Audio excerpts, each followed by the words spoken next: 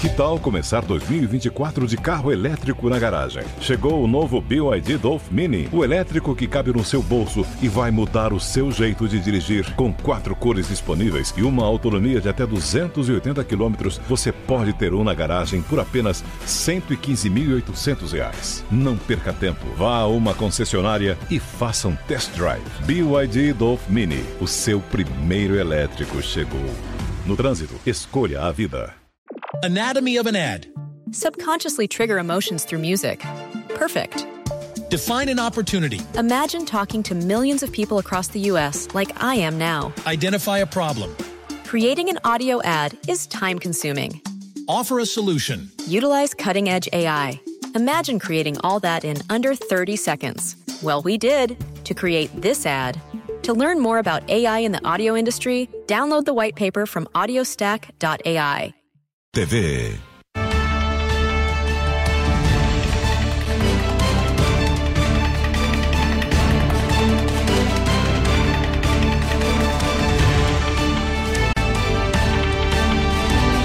Jovem Pan News.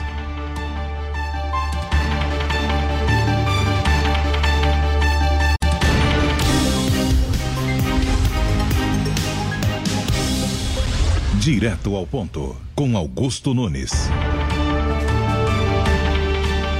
Boa noite. Neste momento, o programa Direto ao Ponto começa a ser transmitido ao vivo para todo o Brasil pela TV Jovem Pan News, no canal 576 das operadoras Claro e Sky, no canal 581 da Vivo e no canal 7 nas antenas parabólicas. Você também pode acessar o Direto ao Ponto pelo YouTube, pelo Facebook, no Twitter e pelo aplicativo Panflix. Hoje, a bancada de entrevistadores é formada por 4 jornalistas. Carlo Cauti, editor da revista Exame e professor de Relações Internacionais no IBMEC. Luiz Arthur Nogueira, comentarista de Economia da Jovem Pan News. Bruno Freitas, repórter da revista Oeste. E Bruno Meyer, comentarista de negócios da TV Jovem Pan News. Hoje, o Direto ao Ponto recebe o ministro da Infraestrutura, Marcelo Sampaio. O ministro da Infraestrutura, Marcelo Sampaio, é formado em engenharia com especialização em transportes pela Universidade de Brasília. Pernambucano, foi para Brasília ainda criança. Aos 22 anos, ingressou no funcionalismo público como analista de infraestrutura do Ministério do Planejamento, Orçamento e Gestão. Também trabalhou na Casa Civil da Presidência da República no governo de Michel Temer. Antes de assumir o cargo de ministro, no final de março deste ano, Marcelo Sampaio foi secretário executivo do Ministério de Infraestrutura de Tarcísio de Freitas. Aos 36 anos, é o mais jovem comandante da pasta e o primeiro servidor de carreira a ocupar o cargo. Marcelo Sampaio vem ao Direto ao Ponto conversar, entre outros assuntos, sobre os programas de concessões e privatizações e os projetos de infraestrutura do governo Jair Bolsonaro. Ministro Marcelo Sampaio, muito obrigado pela aceitação do convite. Pedi licença para chamá-lo de você. Você é muito jovem também, né? Eu começo perguntando o seguinte: o ministro Tarcísio de Freitas foi bem avaliado aí acredito, pela maioria dos brasileiros, pelo menos pelos bem informados. Como é que é substituir um ministro assim? É mais fácil substituir um que tenha tido um desempenho fraco ou é melhor substituir um Tarcísio? O Tarcísio é um grande amigo. Primeiro, boa noite a todos. Prazer demais estar aqui. Uma satisfação ter a oportunidade de falar um pouquinho da agenda de infraestrutura. A gente tem lá no Ministério trabalhado junto com o Tarcísio nesses últimos 11 anos já. Conheço o Tarcísio desde a época que ele estava no DENIT, né, como diretor lá executivo, depois diretor-geral. Eu estava no Ministério já como diretor na área de gestão estratégica, de informações. E o Tarcísio botou o sarrafo bem alto, né? Então, assim, o desafio de substituir o Tarcísio nessa altura realmente é um grande desafio. Eu acho que eu tive a oportunidade de estar com ele esses últimos 3 anos e 3 meses, mais próximo, né? E é uma oportunidade também de aprender muito com o Tarcísio. Então, para mim é uma satisfação e para quem gosta de desafio, estou no lugar certo. Vamos em frente. A gente está fazendo uma boa agenda lá. Carlo Cauti. Ministro, boa noite. Então, seguindo a pergunta do nosso mestre Augusto Nunes. Então, como é que é ser um ministro tão jovem em um governo, no governo brasileiro, que em geral é composto por pessoas com mais de 50 ou 60 anos, somos quase coetâneos, e o senhor, então, como é que é ser um ministro tão jovem em uma pasta tão importante? Bom, a gente está falando de uma pasta responsável por um orçamento anual, né, em torno de 7 bilhões de reais. Estamos falando de um maior programa de concessões. Realmente é um grande desafio. Sou servidor da casa, servidor de carreira, ingressei aos 22 anos. Só no Ministério da Infraestrutura, agora em novembro, faço 14 anos. Então, assim, é uma bagagem, né? E a gente tem um quadro técnico muito capacitado no Ministério. São analistas, engenheiros, economistas, que fazem, então, o grande Ministério da Infraestrutura, né? Tanto com as suas agências vinculadas, a ANTT, a ANAC, a ANTAC, o DENIT, que é uma grande autarquia. Então, assim, tendo o coletivo do time, eu tenho certeza que isso nos dá segurança para avançar na agenda de infraestrutura. Para mim é uma honra, né? E também um orgulho muito grande compor então, o time aí do governo do presidente Bolsonaro. E a idade também para mim é um privilégio também. Luiz Arthur. Obrigado, Augusto. Boa noite a todos. Boa noite, ministro. Ministro, semana passada teve o leilão de aeroportos, que foi exitoso. E ao contrário de governos anteriores, foi um leilão que não teve 1 centavo do BNDES e não teve 1 centavo da Infraero. Qual foi o segredo desse leilão e como convencer os investidores estrangeiros a investir no país num contexto eleitoral e de muita polêmica envolvendo também o Poder Judiciário? Bom, o leilão de aeroportos é a 7ª rodada e a gente está falando aí do governo que fez 49 leilões de aeroportos. Incluiu esse o aeroporto de Congonhas. Exatamente. Nosso maior aeroporto de aviação doméstica no país hoje, né? São quase 20 milhões de brasileiros que fazem voos ali, aterrissam ou decolam de Congonhas. Então a gente está falando de uma agenda robusta de concessão de aeroportos.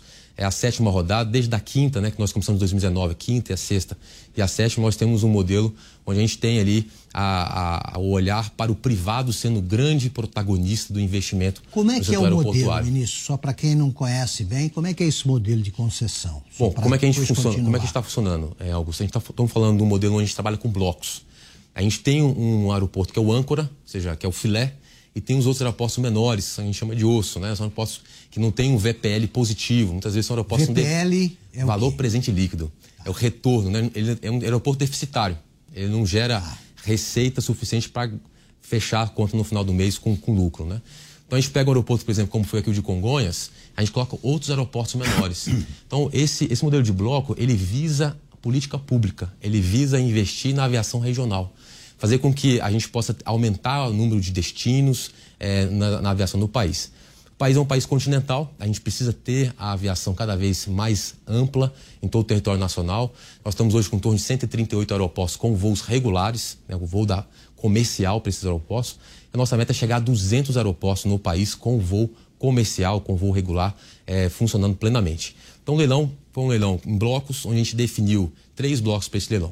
O primeiro deles foi um bloco de aviação geral, onde a gente colocou Jacarepaguá e Campo de Marte. E ficou muito satisfeito de ver a XP Asset, junto com o grupo Egis, levando então esse bloco, né?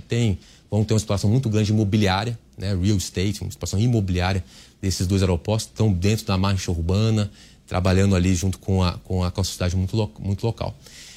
Outro bloco, o aeroporto norte, que a gente chama ali, um bloco norte, que foi o aeroporto de Macapá e o aeroporto de Belém. Então, o aeroporto também deficitário. Esses dois aqui são superavitários e compuseram um bloco único com esses 2 aeroportos. E aí tivemos uma concorrência boa lá na Bolsa de Valores, aqui no dia 18, onde nós tivemos a Vinci, que é uma operadora francesa, concorrendo com a Socicam, com a operadora brasileira, já tem em torno de 17 aeroportos no país também. Ou seja, a competição 14 lances, até que a Socicam levou, então, mais esse bloco com 120% de ágio. E o bloco que chamou mais atenção... Explica o que é ágio para quem não sabe. A diferença entre o preço fixado, preço mínimo... Exato. E o preço de venda. O preço de venda. A gente estabelece um preço mínimo para a compra daquele ativo, né? E aí esse preço mínimo ele leva em consideração o lucro, que é o VPL, né? O retorno que esse aeroporto pode dar para o setor privado. Então a gente estabelece um valor mínimo, nesse caso desses aeroportos, e aí se esse valor excede aquele que a gente estabeleceu, a gente chama isso de ágio, que é o que foi pago a mais do que a gente esperava de mínimo por aquele ativo, né? E o aeroporto de Congonhas foi o que chamou muita atenção. Na modelagem, que é interessante a gente entender isso, né? Apareceu apenas um proponente, mas ele deu 231% de ágio. A que se atribui um ágio desse tamanho? Não é normal, né? Não, a que você atribui? Aconteceu nas últimas rodadas também, né? A CCR entrou muito forte na sexta rodada para levar o Bloco do Sul, o aeroporto de Curitiba, né? Aeroportos como Foz do Iguaçu, entrou forte também com ágio também bem expressivo. O que a gente atribui? Primeiro, a importância do ativo, né? O aeroporto de Congonhas, a própria concessionária falou na entrevista seguinte, falou assim, é um aeroporto único no mundo. O aeroporto está dentro de uma das maiores cidades do planeta, que é a cidade de São Paulo, tem uma importância muito grande para a aviação no Brasil, doméstica. É um país que, no meio da maior pandemia que nós tivemos aí, manteve a aviação doméstica rapidamente retomando, diferente de outros continentes, como a Europa, por exemplo, que tem muita fronteira internacional. Hoje, inclusive, até hoje, tem uma dificuldade ali para retomar essa aviação. Já o Brasil não. O Brasil, você não tem como substituir a viagem de avião de Recife para São Paulo, você não substitui por um trem, você não substitui por uma rodovia, é uma viagem longa, né? Então você precisa manter a aviação pujante. O aeroporto de Congonhas realmente, a gente tem falado, é uma joia da coroa, e o modelo de leilão, a gente estabelece que os envelopes são entregues 3 dias antes do leilão, e havia uma expectativa nessa data que haveria 4 grandes interessados pelo aeroporto. E havia, de fato, né? Cada um teve o seu motivo para não apresentar a proposta. E aí a AENA, que foi a vencedora, botou um bid muito alto, né? Botou uma oferta bem agressiva para levar de uma vez por todas o aeroporto. Então, muito feliz. A AENA é uma grande concessionária, é a maior concessionária hoje do mundo, né? Opera aeroportos em Londres, 2 aeroportos no México, né? O aeroporto de Barcelona, o aeroporto de Madrid, é da concessionária espanhola. O que acontece com um aeroporto que é privatizado? Quais são as vantagens da privatização, ministro? Vamos lá, a primeira coisa que a gente traz para esses aeroportos que são privatizados é o investimento, né? Então, assim, esses aeroportos todos vão ter 7,3 bi de investimento. Então, o que a gente estava falando aqui, né? O orçamento do Ministério para esse ano é investimento privado. Investimento 100% privado nos aeroportos. Então, ele tem, no contrato, já estabelece uma série de obrigações para investimento. Eu até vi no Twitter uma pergunta com relação ao aeroporto de Corumbá. Então, por exemplo, o aeroporto de Corumbá vai ter o terminal de passageiro refeito, vamos duplicar a capacidade do aeroporto, vai ter um prédio de edifício garagem, ou seja, isso tudo já é obrigação por parte da concessionária de fazer esses investimentos. Então a gente vai ter 7,3 bilhões de reais em investimento nesses 15 aeroportos. Só que o aeroporto de Congonhas são 3,3 bi de investimentos no aeroporto de Congonhas. Vai trazer mais segurança, aumentar a capacidade e o conforto de quem está usando esses aeroportos. Isso nos possibilita aumentar a malha de aviação do país. Principalmente quando nesse modelo a gente bota aeroportos pequenos, né? Ponta Porã, Corumbá, Altamira, Marabá, Montes Claros. São aeroportos que vão estar sendo preparados para receber voo a jato, por exemplo, de uma grande companhia aérea nossa no país hoje. Isso permite, então, que a gente aproxime os brasileiros, integre o país com São Paulo, com Brasília, com Rio de Janeiro. Antes de passar para o Bruno Freitas, vários motoristas de táxi pediram que eu perguntasse a você se alguma coisa muda com os táxis, que eles estão contentes aí com a atual disposição em Congonhas. Não muda não. Os táxis são extremamente importantes na área de desembarque ali. E a gente tem visto nos outros aeroportos que foram concedidos, né? Pelo contrário, melhorar o espaço de atendimento para os taxistas, né? Então, o aeroporto de Brasília, por exemplo, tem uma praça chamada pick-up. Fica um pouco à frente do aeroporto, com lanchonete, com uma grande praça de alimentação, que os táxis ficam ali parados aguardando então, os passageiros. Tende a melhorar com certeza. Bruno. Boa noite, ministro. Eu já vi o senhor falando que essa agenda de infraestrutura é uma agenda de Estado, não uma agenda de governo. A gente está em um ano de eleição. Você participou de uma gestão que mudou os paradigmas aí em termos de entregas para o país. O que dá para esperar de horizonte para 2023? Algum risco de reversão desse caminho? Então, eu tenho costumado falar, no final das minhas falas, né? E falei de novo também lá na Bolsa de Valores semana passada, que nós não podemos regredir, né? Precisamos avançar nessa agenda. É uma agenda de Estado. Técnicos de carreira têm tocado essa agenda nesses últimos 3 anos e 8 meses. Coragem, né, do governo do presidente Bolsonaro de colocar então esses técnicos de carreira ali. E a gente tem um olhar então de longo prazo, um olhar daquilo realmente que o país precisa em termos de infraestrutura, de logística, né? Então, Bruno, assim, eu acredito que a sociedade ela tem percebido a diferença realmente de ter uma agenda de Estado e não uma agenda de governo. E aí começa por questões simples. Nós concluímos muitas obras inacabadas. Então, assim, foram 280 entregas que nós fizemos nesses últimos 3 anos e 8 meses. São entregas importantes, com a BR-163, ali no Pará, que pega toda a nossa produção de soja do Mato Grosso, do Centro-Oeste, e leva em direção ao Arco Norte, ali para os portos de Miritituba, Vila do Conde. reduzindo o frete nessa região em 24%. Isso dá mais competitividade para o país. Para você ter ideia, no ano de 2021, o Brasil, pela primeira vez, o centro-oeste brasileiro foi mais competitivo que o meio oeste americano. Ou seja, a gente conseguiu reduzir o frete com obras simples, que estavam aguardadas há 30, 40 anos.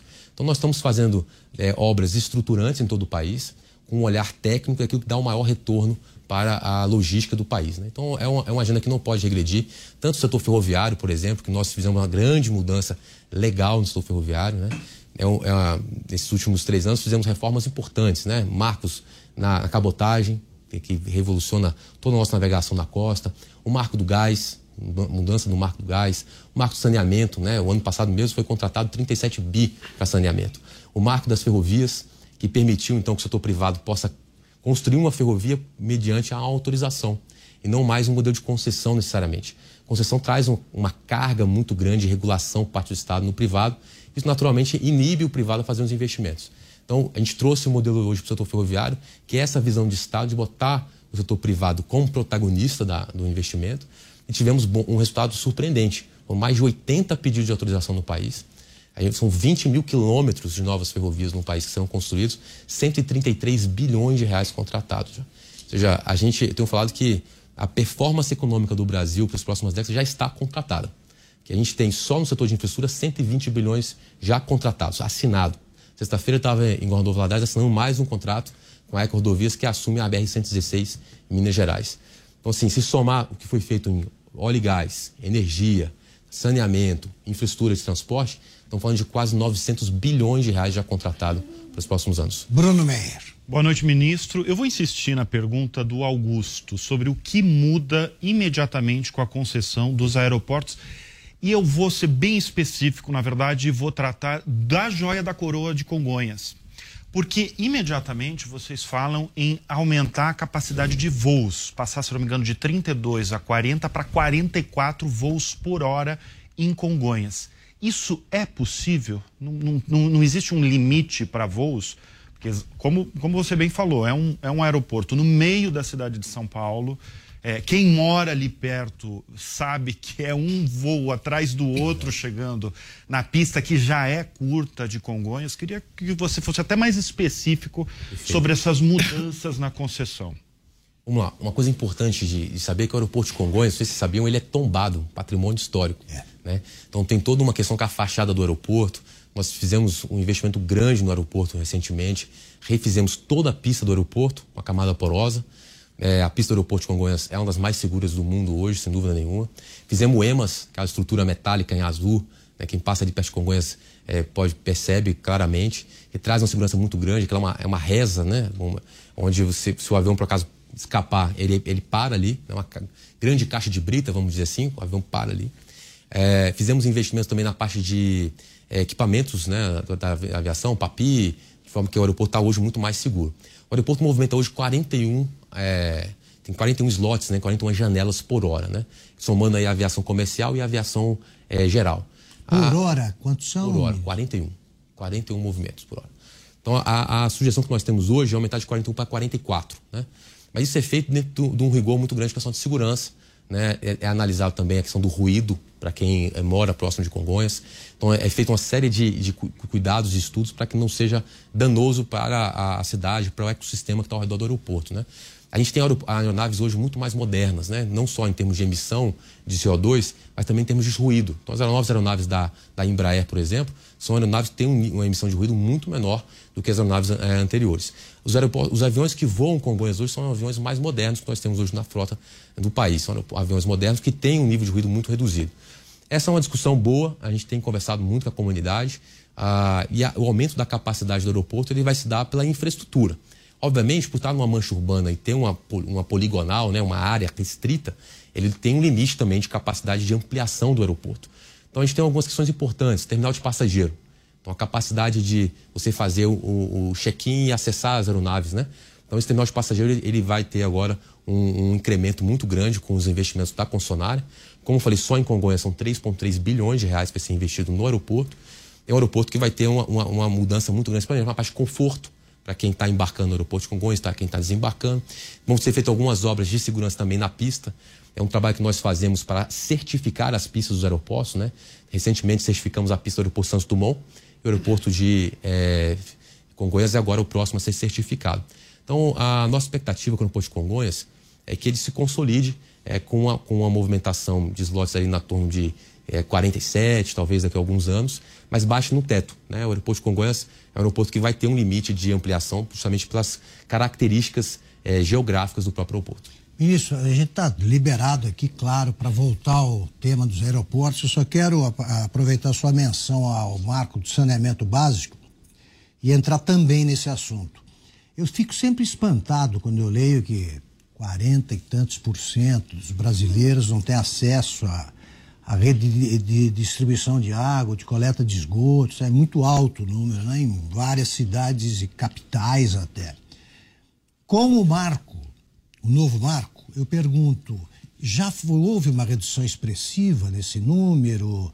Quando é que toda a população brasileira será atendida aí por essas redes? O marco saneamento ele trouxe um fato importante, que é permitir o privado prestar esse serviço, né?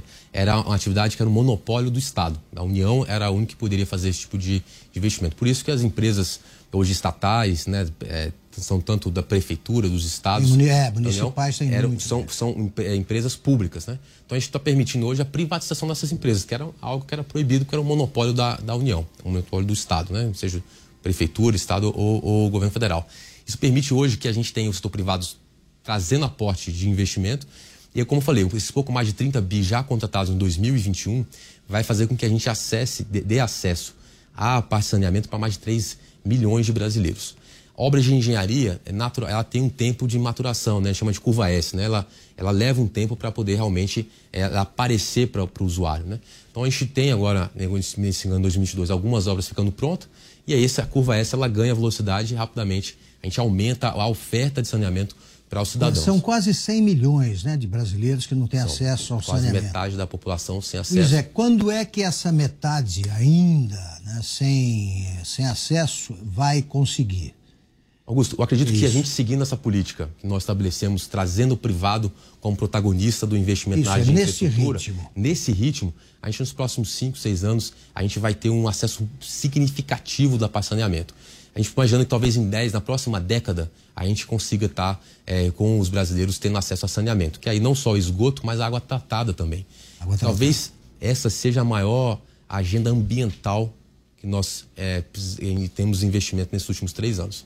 A agenda de saneamento é uma agenda ambiental muito importante e a gente precisa entender isso, que é uma visão talvez da parte de saúde também, né? Porque o brasileiro ter acesso à água potável, não ter esgoto correndo na rua, isso faz com que isso tenha toda uma série de efeitos cascatas, né, que estão ao redor disso, que é muito importante. Perfeito. Roda aberta. Ministro, como é que a gente destrava a infraestrutura nas regiões norte e centro-oeste com tantos entraves ambientais? É um desafio, né? Porque eu desde 2008 estou indo à Amazônia e fui um dos primeiros a levar o estudo de impacto ambiental, relatório de impacto ambiental e o estudo de impacto ambiental da BR-319, conecta ali Manaus a Porto Velho, né? Uma rodovia extremamente importante de integração nacional, conectar a 7ª maior cidade do país, que é a cidade de Manaus, ao resto do país na malha rodoviária, né? Tem um desafio muito grande ambiental ali, uma responsabilidade dos gestores com relação a essa agenda. Nós temos esse zelo muito grande na parte ambiental por baixo dos nossos projetos, né? Desde a parte de licenciamento dessas obras, são 3 licenças. Uma licença prévia, uma licença de instalação, uma licença de operação. Assim, gente, o Brasil tem hoje um dos marcos de licenciamento ambiental mais rigorosos do mundo. Nos impõe um desafio muito grande, principalmente nessa região norte, como você trouxe, Luiz. Porque quando a gente trabalha na região norte, primeiro que a gente tem que olhar a especificidade da região, né? A região que é rica em rios. Então, assim, a gente precisa explorar, e temos feito isso, mas as hidrovias. Explorando as hidrovias, a gente permite que a gente tenha menos emissão de CO2 e a gente faz com que a carga consiga fluir com maior volume, né? Principalmente commodity, como é soja, como é minério, são commodities que precisam ter aí um modo de transporte mais dinâmico e mais eficiente. Mas, assim, o desafio ambiental ali é grande. Eu acho que, respondendo a tua pergunta, a primeira coisa, olhando a característica da região, explorando mais modos de transporte que sejam ambientalmente mais interessantes, como as ferrovias. Infelizmente, a Ferrogrão, que é uma ferrovia que conecta Mato Grosso a Meritituba, ali no Pará, o STF paralisou os estudos dessa ferrovia. Nós estamos aguardando ali o ministro Alexandre liberar para que a gente possa avançar com esses estudos. Mas, assim, olhando a característica da região, explorando o que ela nos permite. Mas eu reforço aqui, a pavimentação de 309, por exemplo, ela permite que a gente possa integrar a 7ª maior cidade do país com o resto da malha. E isso tem sido feito com muito zelo. E a boa notícia, Augusto, é que há 2, 3 semanas o IBAMA liberou, então, que a gente pudesse iniciar, então, já a contratação para repavimentar essa rodovia. A rodovia já foi pavimentada na época do governo militar, na década de 70, e a rodovia acabou se perdendo por falta de manutenção. A floresta tomou a rodovia de volta, né? Ministro, falamos de aeroportos, falamos de saneamento básico e vamos falar um pouco de ferrovias também, que é uma das maiores queixas dos brasileiros, é que no Brasil não há uma malha ferroviária desenvolvida. Aliás, 100 anos atrás era maior do que a malha atual, e isso acaba criando vários problemas logísticos, seja de transporte de cargas, mas também de pessoas. Quais são os projetos para aumentar, se há projetos para aumentar a ferrovia do Brasil, se é possível fazer isso num país tão grande? E também a pergunta que muita gente se faz, que fim que deu o famoso trem-bala, queria conectar Campinas a São Paulo e Rio de Janeiro, tinha que estar pronto na Copa de 14, passaram 2 Copas e ainda não apareceu esse trem-bala. Excelente, Carlos. Acho que essa pergunta é importante porque dá a oportunidade de explicar um pouquinho do projeto nosso ferroviário, né? A gente tem trabalhado num tripé no setor de ferrovias.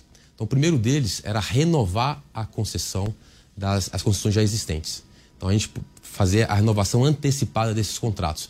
Contratos que foram feitos na década de 90, estariam se encerrando agora em 2026, 2028, e a gente antecipou a renovação agora para 20, 21, 22.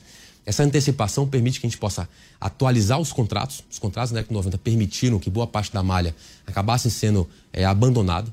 Né? Foi sucateada boa parte. Né? Então a gente trouxe hoje contratos muito mais modernos em termos de obrigação por parte das concessionárias. E a renovação também fez com que a gente antecipasse os investimentos. O que acontece? Hoje no interior do país nós temos ferrovias extremamente modernas, bitola larga, 1,60 m, capacidade de velocidade 80, 90 km por hora. Mas quando chega próximo aqui aos portos, a gente pega ferrovias da época do Império ainda, com geometria muito ruim, arcaica, e aí a velocidade reduz para 15 km por hora. Então a gente perde uma eficiência muito grande na chegada aos portos, especialmente na região sudeste, aqui no Porto de Santos, indo para Paranaguá, por exemplo, ali no Paraná. Ou seja, a gente precisava antecipar esses investimentos. Fizemos isso. Fizemos a renovação da malha da Vale, a Vitória, Minas e Carajás, lá no Pará. Renovação da malha da Rumo, aqui na malha paulista. Fizemos a renovação também da malha da MRS, que pega Minas, Rio e São Paulo, também indo aqui para o Porto de Santos, o Porto do Rio de Janeiro, na CDRJ. Ou seja, essa renovação faz com que a gente atraísse investimentos na ordem de 30 bilhões de reais, antecipando esses investimentos, ampliando a oferta do setor ferroviário, principalmente para cargas, para commodities. Né? Pois é, e o transporte de passageiros, ministro? Então, algumas dessas renovações, principalmente aqui no interior de São Paulo, nós conseguimos fazer a segregação da malha de passageiro da malha de carga.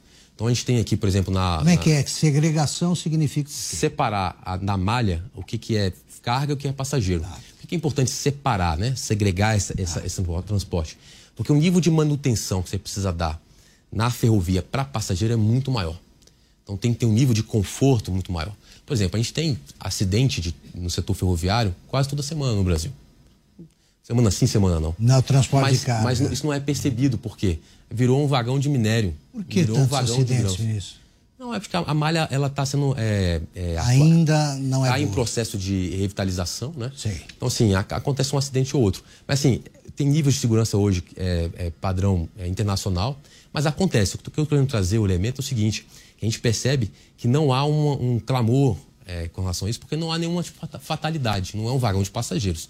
É um vagão de minério, é um vagão de grãos, dentro do que a empresa já opera ali. Então, assim, há um cuidado muito grande quando se segrega a malha e dá aqui, por exemplo, para o transporte em São Paulo, que a gente chama de as ferrovias em São Paulo, ligar aqui grandes centros urbanos no interior de São Paulo em direção à capital. Então, assim, vai permitir, então, que essa segregação, a gente volte a ter o transporte ferroviário de passageiros no estado de São Paulo. Isso, a renovação da malha paulista permitiu essa segregação da malha. Isso é importante, porque a gente tem feito essa agenda no país como um todo, né? Então, aí seguindo aqui um pouco desse tripé, a gente tem a questão das autorizações ferroviárias, que é a mudança do marco legal, Isso permite, então, como eu falei, o privado assumir o protagonismo do investimento, e aí tivemos mais de 80 pedidos de autorização. Isso faz com que a gente tenha aí um incremento na malha, se todas realmente virarem a chave, em torno de 20 mil novos quilômetros de ferrovia. Isso é um número expressivo, né? Hoje a gente tem em torno de 30 mil quilômetros hoje realmente funcionando, em pleno funcionamento. E estamos falando também do terceiro tripé do ponto aqui, os leilões.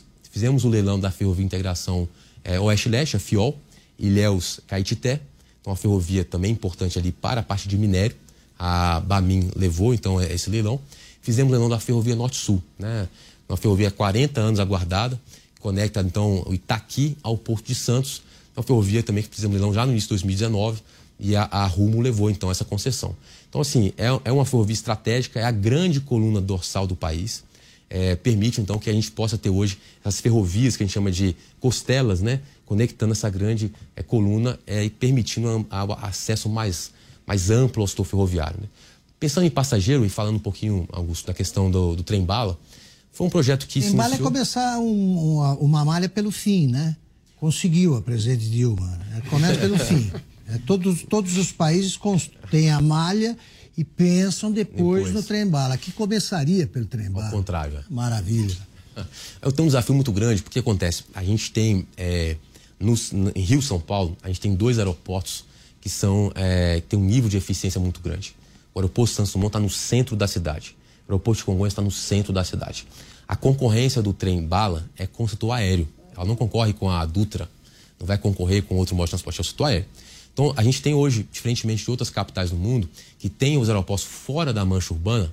Então, você vai descer em Paris, o aeroporto está fora da mancha urbana. Você vai descer em Nova York, o aeroporto está fora da mancha urbana. Então, assim, quando você tem o trem te bota no centro urbano. Ou o metrô pode ser também. Ou o metrô. Mas aí o trem-bala, ele permite você sair no centro urbano. Só que o Brasil, nessas 2 grandes capitais, né, essas 2 grandes megalópolis, a gente tem os aeroportos no centro da cidade. Então, a concorrência é difícil. É a 3ª maior ponte aérea do mundo, Santos Dumont e Congonhas. 3ª maior do mundo. E a gente tem cada vez mais tornando ela mais eficiente, né? Nós inauguramos na semana passada, retrasada, a biometria, embarque biométrico no aeroporto Santos Dumont e no aeroporto de Congonhas. Você consegue embarcar hoje num avião para Santos Dumont sem portar o check-in e nenhum documento oficial. Pela essa biometria, eu checo que você realmente está naquela aeronave e você é você mesmo, né? Então, assim, isso faz com que a gente tenha mais celeridade para o embarque e o desembarque nas aeronaves. Então, assim, é um desafio grande botar um trem-bala entre Rio e São Paulo. Não descarto isso, Carlos, para as próximas décadas. Assim. Acho que é um investimento grande, tem um desafio geotécnico entre as 2 cidades também significativo, né? A ferrovia não pode ter um aclive nem um declive muito acentuado. Então, vai ser um investimento vultoso para permitir que a gente tenha esse trem-bala. Mas o setor privado pode fazer isso para nós. Só complementando, desculpa, mas a estatal está lá ainda. Mesmo depois de 10 anos, a estatal está lá pagando salários e também gastando dinheiro público. Vai ser extinta? Excelente. A estatal chamava ETAV, Empresa de Trem de Alta Velocidade. Ela foi remodelada, eu chamo EPL, Empresa de Planejamento e Logística.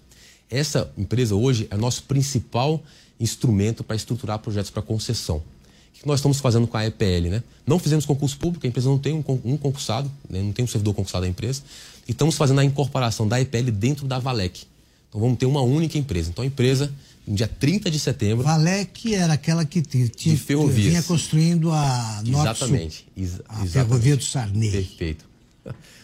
Presidente Sarney. O que nós estamos fazendo, Augusto? Nós vamos juntar as duas... Já tinha nascido quando começou a construção? Acho que não, né?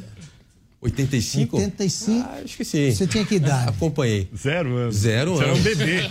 Ele era um bebê. Que maravilha. Em dezembro já tinha nascido. Já tinha nascido. Já tinha nascido. Mas é muito bom. Mas assim, a gente está fazendo a incorporação dessas 2 empresas, reajustamos a questão da missão da empresa e vamos ficar com uma empresa só. E a gente vem nesse esforço de reduzir o tamanho do Estado no funcionalismo público, né? Estamos reduzindo, né? O Brasil, por exemplo, esse ano, 2021, gastou menos do PIB, né? 3,8% do PIB com funcionalismo público, certo, comparado com 2018, que foi 4,3%. Ministro, você é um servidor de carreira, começou em novembro de 2008 como analista de infraestrutura, né? No antigo Ministério do Planejamento, Desenvolvimento. E passou por diversos governos. Segundo mandato do Lula, passou por Dilma, passou por Temer e passou pela atualidade Jair Bolsonaro. Você que estava dentro do governo, por todos esses governos, o que diferenciou cada um deles? Não, excelente. Acho que essa pergunta mostra pra gente, sim, ela dá a possibilidade de a gente mostrar um pouquinho da diferença de alguns governos. Acho que o ponto principal que eu percebo é ser técnicos nas posições. A gente teve ali em 2015, por exemplo, um rombo nas estatais de 40 bilhões de reais. Então, as mesmas estatais no ano passado deram um lucro de 188 bilhões de reais, no meio de uma pandemia. Então, assim, isso mostra, primeiro, que houve uma diferença muito grande com relação à forma de encarar a coisa pública. Hoje, no Brasil, desde 2019, acabou-se a corrupção sistêmica dentro do serviço público no país. E acho que o número é claro. Prejuízo de 40 bilhões em 2015, 188 bilhões de lucro em 2021. Essa visão técnica para a agenda de infraestrutura é algo que a gente percebeu de 2009 para cá. Porque houve uma coragem por parte do presidente de colocar técnicos nessas posições, encarar a agenda como uma agenda de Estado e aprender a ter prioridades, né? Então, a gente teve programas nos governos anteriores voltado para a área de infraestrutura que não tinha prioridade, não se sabia dizer não. Então, assim, tinha um programa anterior, tinha 2.000 obras no portfólio do programa. Ou seja, isso não é ter prioridades. Outra questão também que além... Você aprovava um monte de obra, mas não finalizava. Dava-se muito sim, iniciava-se muitas coisas e não se acabava as obras, né? Então, muitas iniciativas e poucas acabativas por parte dos governos anteriores. A gente percebe agora, nessa agenda de 19 para cá, um esforço em finalizar obras inacabadas, e foi o que nós fizemos nessas quase 280 obras que foram finalizadas nesse período. Outro ponto também, que além da corrupção sistêmica, que é importante, que acaba levando 20% do orçamento... O que foi feito? Porque é a primeira vez que eu não ouço falar em licitações irregulares. Então, o que foi feito para acabar com um olhar forte de integridade, No Ministério hoje, por exemplo, na nossa agenda, nós temos uma subsecretaria de conformidade e integridade, com a delegada de Polícia Federal conosco, trabalhando, onde a gente faz a supervisão de todas as vinculadas na parte de contrato, na parte de TI, né, que é uma agenda que nós acompanhamos de perto, de forma que a gente mantenha, então, esse mesmo bumbo que nós estamos tocando de conformidade, de integridade, de compliance por parte das nossas empresas em todas as nossas estatais. Então, outra questão que eu acho que vale a pena ressaltar, que além da questão do combate à corrupção, e a gente terminou com a corrupção sistêmica no país, é a questão da profissionalização da gestão. Então, hoje nós temos uma gestão muito mais profissional. Para pensar que programas anteriores, por exemplo, a gente fazia o monitoramento desses programas com PowerPoint. PowerPoint é uma ferramenta para apresentação, mas não é uma ferramenta para gerenciamento de projeto, acompanhar caminho crítico, curva de planejado, curva de executado. Ou seja, hoje nós temos uma profissionalização muito grande da gestão. Temos técnicos nos nossos portos, temos técnicos no DENIT, né, que é a nossa autarquia de construção pesada, temos técnicos na Valec, temos técnicos na Infraero. Isso faz com que a gente tenha hoje uma estrutura com muito mais profissionalização para a gestão. Então é o cuidado para não se perder pela corrupção, mas também o que se tem ser realmente empenhado de forma correta. Ministro, no calendário do Ministério a gente tem Porto de Santos, que talvez seja uma outra joia aí da coroa. Com certeza. Precisa passar pelo TCU ainda, o prazo está bastante apertado. Alguns entes são críticos à celeridade do processo. A própria Prefeitura de Santos gostaria de um debate um pouquinho mais amplo. O senhor confia em concluir esse processo até o final do ano? E por que é tão importante concluir até o final do ano esse processo? O Porto de Santos é uma grande joia da coroa. A gente está trabalhando com o leilão dele em dezembro deste ano, agora em 2022. Houve amplo diálogo, ampla discussão, parte da Prefeitura, parte da sociedade civil, dos arrendatários dos portos, das empresas que acessam o porto ali, tanto ferroviárias quanto também as concessionárias. Ele dá prejuízo hoje, ministro? Dava prejuízo até 2018, 400 milhões de reais de prejuízo. Desde 2019 tem dado lucro sistematicamente. O ano passado fechamos com 330 milhões de lucro o Porto de Santos. Mas como é possível isso? Me desculpe, mas assim, de um prejuízo de 400 milhões para um lucro de um ano para o outro, algum custo foi cortado e alguma entrada, algum faturamento foi aumentado. Fecha a torneira da corrupção. Mas assim, de uma forma tão expressiva, alguma coisa errada estava lá. Então, lhe pergunto, o que estava errado para ter esse resultado tão divergente um para o outro, né? E depois, só para não esquecer de desculpa, responder. Bruno, só para... Então, eu acho que esse parênteses é importante. O que acontece? A gente está falando de ter uma gestão lá que está olhando para o porto. Você acorda de manhã pensando como é que eu deixo esse porto mais eficiente. Então, a dragagem do porto, por exemplo, garantir que o canal de acesso esteja em dia e a gente consiga ter as embarcações entrando lá de grande porte, né, como o navio 366 hoje.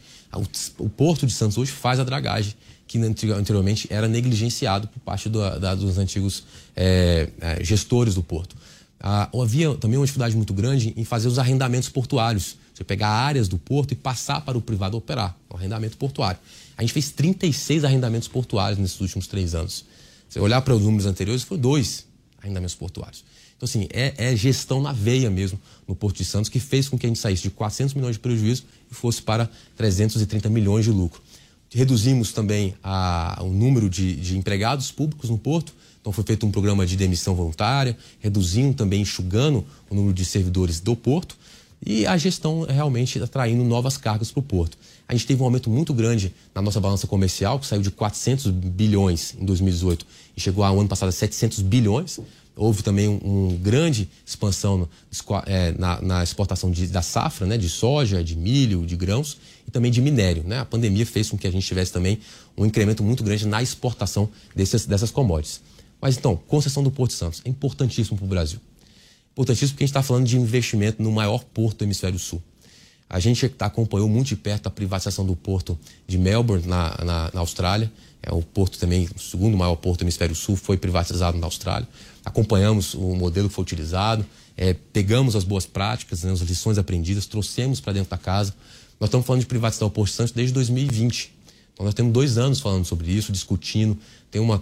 O BNDES está contratado conosco para fazendo esses estudos. Os estudos estão prontos, né? Estamos agora nos pequenos refinamentos e encaminhamos para o TCU agora, no iníciozinho do mês de setembro. Né? Vai ao TCU, o TCU costuma ficar com esses processos 90 dias, mas o processo do Porto de Santos é um processo muito semelhante ao que foi feito na Codesa, que é a Companhia Docas do Espírito Santo, recentemente privatizada em março desse ano. Então, assim, o TCU já tem expertise com relação a esse tipo de análise, já estão com material e participaram do período dos estudos conosco. Então, a gente acredita que o tempo vai ser um tempo menor e isso permite, então, que a gente publique o edital e faça o leilão esse ano. É a nossa meta, é desafiante, não é simples. Tem de passar pelo Congresso, ministro? Não precisa. Não precisa. Por Santos, não. Algumas estatais precisam passar pelo Congresso, como foi o caso da Eletrobras, né? Isso. Mas o Porto Santos, ele pode ser privatizado sem precisar. Na verdade, o que acontece, Augusto, a gente privatiza a Companhia Docas. E a gente concede o ativo. Então, eu estou pegando a Companhia Docas de São Paulo, que a gente chama de SPA, né? Santos Port Authority.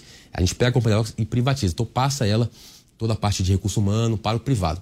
E a gente pega a área do porto e a gente concede por 30 anos. Então, a modelagem é essa. A privatização da empresa pública e a concessão da exploração daquele serviço público por 30 anos. Então, a meta é essa, dezembro desse ano. Exato. Ministro, a Lava Jato teve o mérito de desvendar um esquema de corrupção, puniu políticos, puniu executivos de empresas, mas eu me lembro que na época havia uma grande preocupação de preservar as empresas que têm o know-how, o conhecimento de engenharia acumulado ao longo de décadas. Eu queria entender se essas empresas estão no jogo ainda, quem é que realiza as grandes obras no Brasil e se a engenharia brasileira saiu perdendo com a Lava Jato.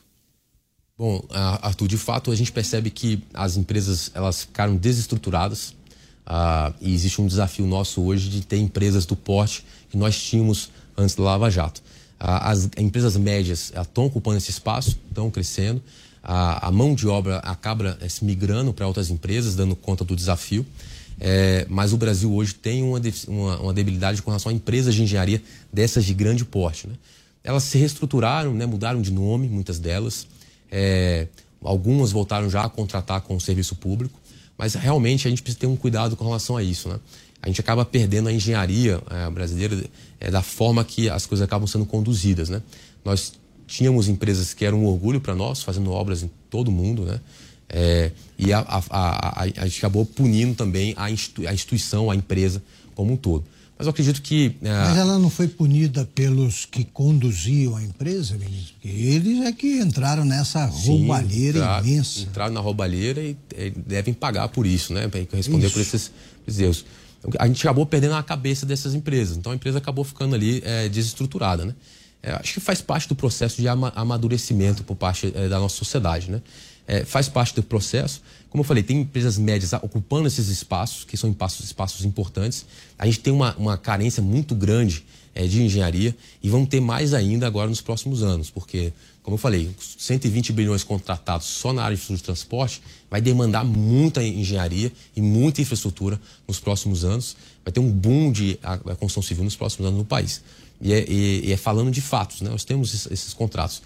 Eu acredito que é um processo de amadurecimento. Empresas internacionais vieram, a Saci veio para o Brasil, a Acciona está no Brasil fazendo obra aqui do metrô de São Paulo. Ou seja, são estrangeiras. Era o que eu ia perguntar. Eu confesso que desconheço a legislação. Empreiteiras estrangeiras podem ser contratadas. Podem ser contratadas e vieram para o Brasil. Né? Então a gente tem hoje 2 espanholas, como eu citei aqui, a Saci e a Acciona, trabalhando no país. Acho que faz parte do processo de amadurecimento e a gente tem visto empresas de médio porte ocupando um espaço cada vez maior dessas obras, né? Então, tem pontes importantes sendo construídas no país, como em Foz do Iguaçu, o maior vão livre da América do Sul. Estão fazendo lá 760 metros de vão.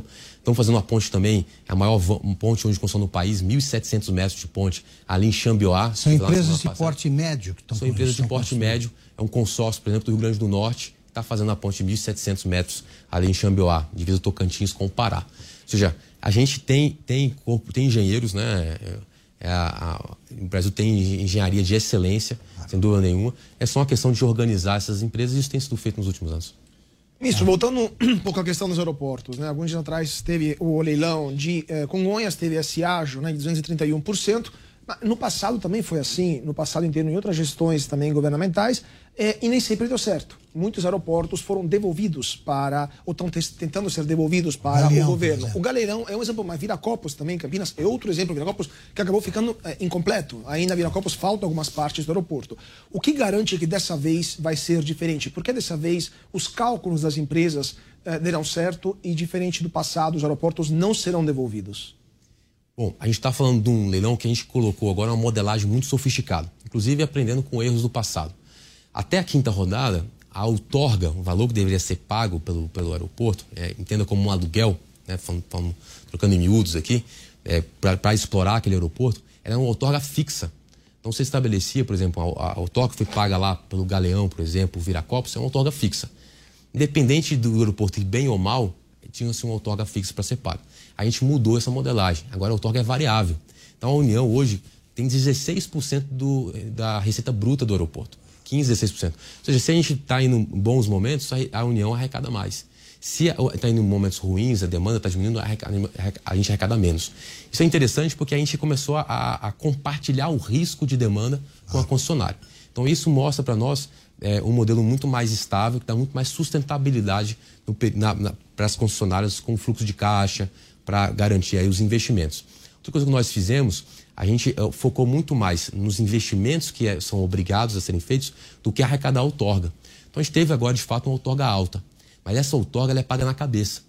Então, assim, a AENA tem que pagar esses 2,4 bi que ela ofereceu para o Porto de Congonhas até o dia da assinatura do contrato.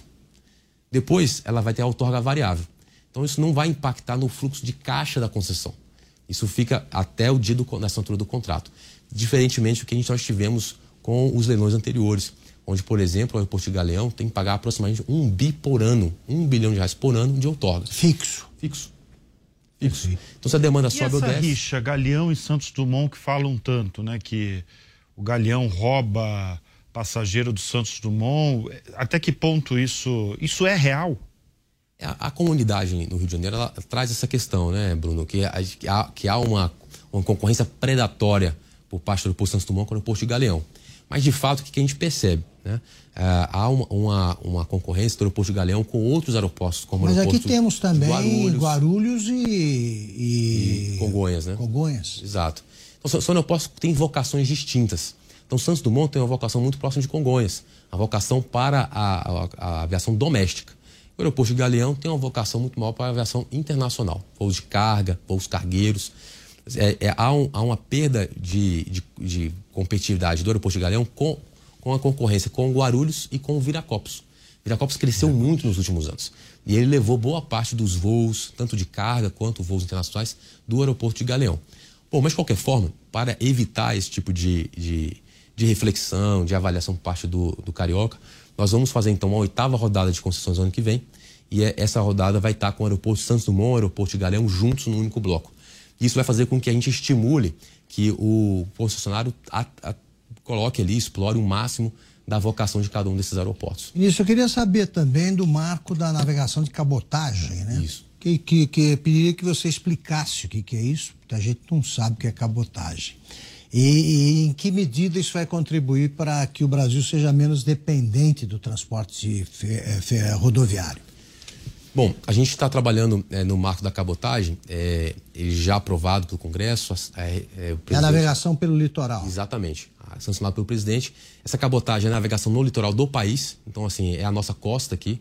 Então, a gente chama inclusive de BR do mar, né? Então a navegação sai do porto de Rio Grande, pega Santos, Salvador, Suape, Pecém, vai até Itacoatiara, ali já dentro da foz do Rio Amazonas.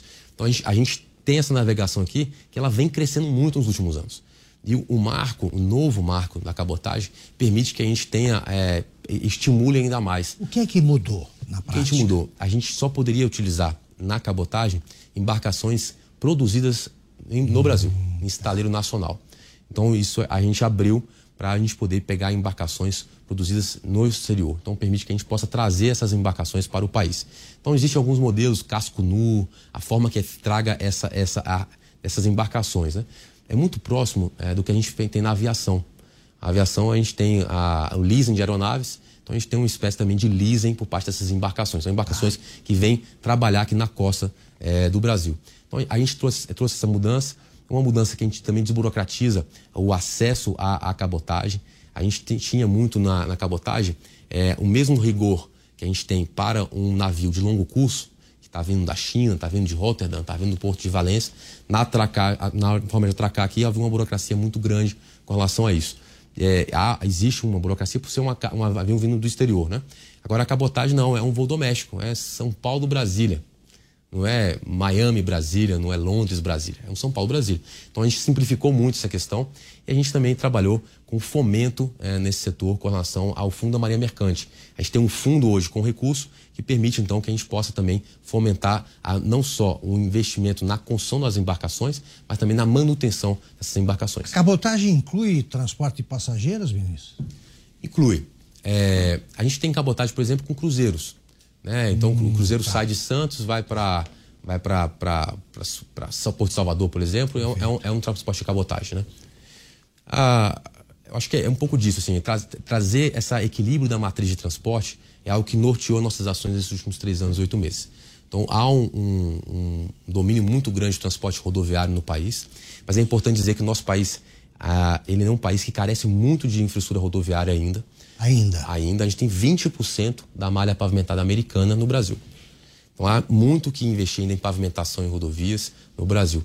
Mas como nós transportamos muita commodity, minério, grãos, a gente precisa explorar muito ainda o setor ferroviário, o setor hidroviário e a cabotagem no país. Ministro, quando, tanto no meu programa aqui na Jovem Pan, o Business, quanto no Jornal da Manhã, quando eu falo em setor aéreo, com muita frequência vem a pergunta: as passagens aéreas vão diminuir porque elas estão altas? Existe alguma chance de ela diminuir com essas concessões nos aeroportos? Tem alguma relação? Tangencia, né, a relação, né? A gente vai dando mais infraestrutura, isso faz com que as companhias fiquem mais eficientes, diminua o tempo de solo na hora de embarque e desembarque, e isso faz com que essa eficiência possa ser transferida para o preço das passagens. Mas o grande X da questão da passagem na aviação primeiro que é um setor muito lastreado no dólar. E aí a gente tem ali flutua também com relação ao dólar. Então, boa parte do custo da companhia, ela tem ali lastreado o dólar, a manutenção das aeronaves, essas questões. E o querosene também, que 60% do custo é o combustível, que é o querosene de aviação, que aumentou muito. Nós estamos numa agenda forte, hoje à tarde, inclusive, tive reuniões com relação a essa temática, para reduzir aí o custo do querosene de aviação.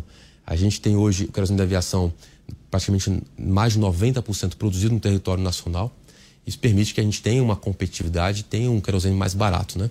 A carga tributária tem sido reduzida, a gente zerou agora, até dezembro, o PIS/COFINS do querosene de aviação, e a gente vai perceber nos próximos meses uma redução boa do preço da passagem, né?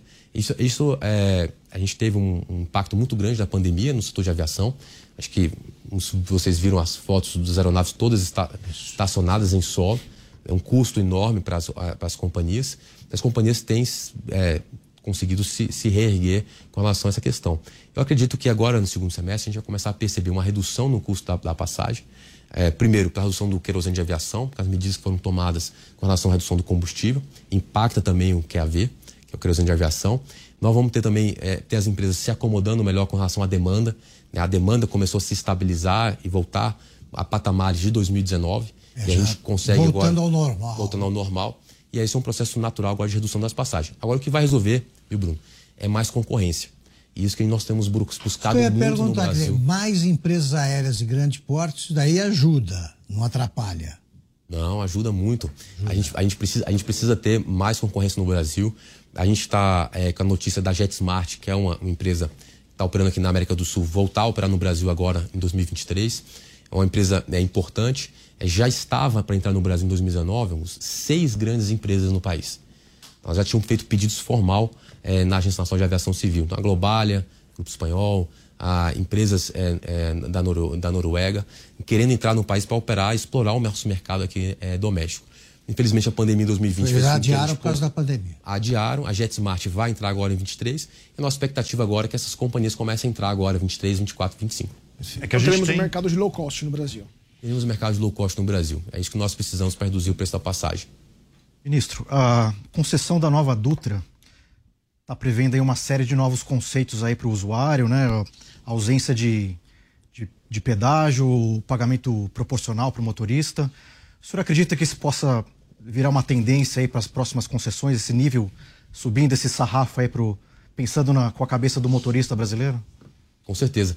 A gente fez isso também agora na Rio Valadares. O free flow, né? Esse fluxo livre, né? A garantia aí que não tem essas praças de pedágio tradicional que o brasileiro está acostumado. A gente vai, além de garantir que a cobrança seja feita de forma automática, a gente permite também uma questão de justiça com relação ao pagamento dessas taxas, né? Do pedágio. Você paga proporcional àquilo que você utilizou. Então você faz uma espécie de check-in quando você entra na rodovia e quando você sai da rodovia você faz um check-out. Então você paga o valor por quilômetro que você utilizou da infraestrutura. Então hoje o que a gente tem praça de pedágio que você paga um valor, independente se você rodar aqueles 50 quilômetros, você vai pagar o valor integral de que você tivesse usado toda a infraestrutura. Então o free flow, né, esse fluxo livre, não ter as praças de pedágio, permite que a gente tenha então hoje uma maior fluidez por parte das nossas rodovias, dá mais eficiência, aumenta a capacidade da rodovia e garante também um conforto maior para o usuário. Na Dutra, por exemplo...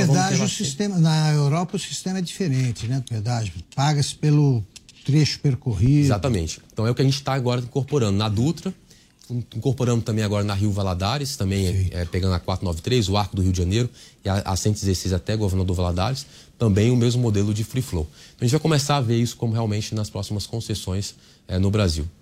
Ministro, e o valor do pedágio, né? A gente tem aqui, por exemplo, no estado de São Paulo, rodovias de excelência, mas o pedágio bem caro. Por outro lado, não adianta ter um pedágio barato e uma rodovia de má qualidade. Qual é o melhor modelo de concessão? Bom, o melhor modelo é você trabalhar realmente com a sua necessidade. Então a gente está falando, por exemplo, no interior do país, a gente precisa aumentar a oferta de rodovias no interior do país.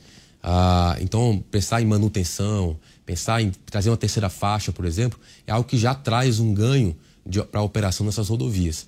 Agora, tem rodovias que já estão com a capacidade já estrangulada. Então, principalmente chegando aqui no Sudeste, o próprio Centro-Oeste tem já rodovias, principalmente acesso a grandes centros, como Jataí, por exemplo, em direção a Rondonópolis, a BR-364, a 060 na saída de Brasília. A gente tem a 364, 365 ali no Triângulo Mineiro. São rodovias que já estão com a capacidade saturada. E aqui, sim, a gente tem que trabalhar no modelo de aumentar a capacidade da rodovia, então duplicar a rodovia. Né? Então, sim, o melhor modelo é aquele que você trabalha exatamente o remédio para cada necessidade. Então não adianta você querer duplicar uma rodovia que não há necessidade. Então o pedágio fica caro e o usuário não consegue entender a necessidade daquilo. A gente percebeu isso na terceira rodada de concessão de rodovias. estabeleceu-se a obrigação de duplicar 100% do trecho concedido em 5 anos. Isso fez com que comprometesse muito o fluxo de caixa das concessionárias. No critério de desempate no dia do leilão, estimulou-se a redução na tarifa, buscando realmente ter tarifas menores. Então, quem desse a menor tarifa levava a concessão. E a gente percebeu que isso foi muito danoso, porque acabou criando contratos não sustentáveis, né? Então, a gente trouxe um modelo de contrato hoje, Arthur, que ele é mais sustentável. No dia do leilão, a gente tem um critério híbrido. A gente estabelece um limite para desconto na tarifa.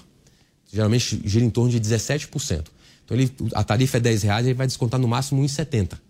Depois ali, ele vai ter que partir para um outro critério de desempate, que é a outorga. Então, está tão interessado na rodovia que ele vai ter que botar agora um pouco de dinheiro na mesa para levar aquela rodovia. Então, esse modelo permite que a gente garanta o fluxo de caixa durante todo o período da concessão. Então, ele pode comer ali o lucro dele. Então, vai estar perdendo lucro e tal. Então, assim, ele pode dar o desconto máximo que a gente entende que a partir daquele momento ali é danoso para o usuário, né? Então, assim, não é um fim, a concessão não é um fim em si mesmo. Quando a gente está falando de privatizar o Porto de Santos, os aeroportos, conceder uma rodovia, nós estamos buscando a melhor prestação de serviço público para o usuário, para o passageiro que está utilizando aquela estrutura, para o transporte de carga. Então, assim, o melhor modelo é aquele que leva realmente, de fato, essa consideração. E a gente fez isso no critério de desempate. A gente começou a estabelecer também que a duplicação tem que ter um gatilho para que a gente faça essa duplicação. Então, a gente tem um gatilho no volume médio de veículos que passam naquela rodovia diário, né? Então, à medida que starta aquele gatilho, a concessionária é obrigada a fazer a duplicação, fazer uma terceira faixa. Então, acho que é buscar ter temperância com relação à infraestrutura necessária naquela região. Ministro, aqui no estado de São Paulo, acaba o pedágio sendo caro porque houve um processo nos últimos governos de você renovar a concessão. E esse é um processo complicado porque acaba que você não tem a possibilidade de reestudar o modelo, aumentar a malha, revisitar a questão do pedágio, né? Então, assim, diferente da Dutra. A Dutra foi concedida na década de 90, ela durou 30 anos, encerrou-se o contrato, nós fizemos um novo leilão. Aí participou a Eco-Rodovias, que é uma concessionária, participou a CCR ganhou novamente a Dutra e assume novamente um contrato de 30 anos. É diferente de chegar próximo dos 30 anos e eu renovar com a mesma concessionária. Isso é danoso para o usuário, geralmente, muitas das vezes. Isso antes do intervalo, queria saber o seguinte, nesse último leilão você deu uma martelada particularmente vigorosa. Você viu? Né, enérgica. Por quê? Augusto, a gente passou as últimas semanas ouvindo que ia dar errado. Na realidade, tem 3 meses que eu escuto um jornal falando que a gente não ia fazer aquele leilão. O aeroporto de Congonhas é emblemático, né? Tem uma série de interesses ao redor do aeroporto. E não vai fazer, não, a gente vai fazer. Na realidade, isso não foi um privilégio meu, né? O ministro Tarcísio também passou por várias dificuldades nesses leilões e por isso esse vigor em bater um dia no martelo, muita ação judicial antes do leilão. E ação judicial movida por quem, por exemplo? A Associação de Moradores, aqui próximo do aeroporto, a aviação geral, muitas vezes preocupada como é que vai ficar a aviação geral dentro do aeroporto. A gente tem todos esses cuidados com as comunidades, foram todos ouvidos e levado em consideração as contribuições, mas tem muita ação judicial, é natural nesse processo, tem muita ação judicial. Então, no dia do leilão, é um dia de pouco de você extravasar um pouco dessa emoção.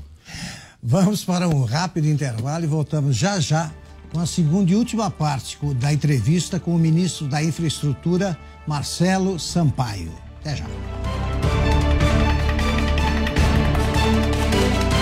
Direto ao ponto, com Augusto Nunes. Você sabe que time vai ganhar o Brasileirão? Sabe quem vai fazer mais pontos na NBA? Entende tudo de Fórmula 1? Então não perca tempo. Entre na vaidebob.com e comece a usar seu conhecimento esportivo para se divertir e ganhar dinheiro. São as melhores ODDs do mercado em plataforma segura e fácil de usar. Vaidebob.com, a melhor plataforma de apostas do mundo agora no Brasil.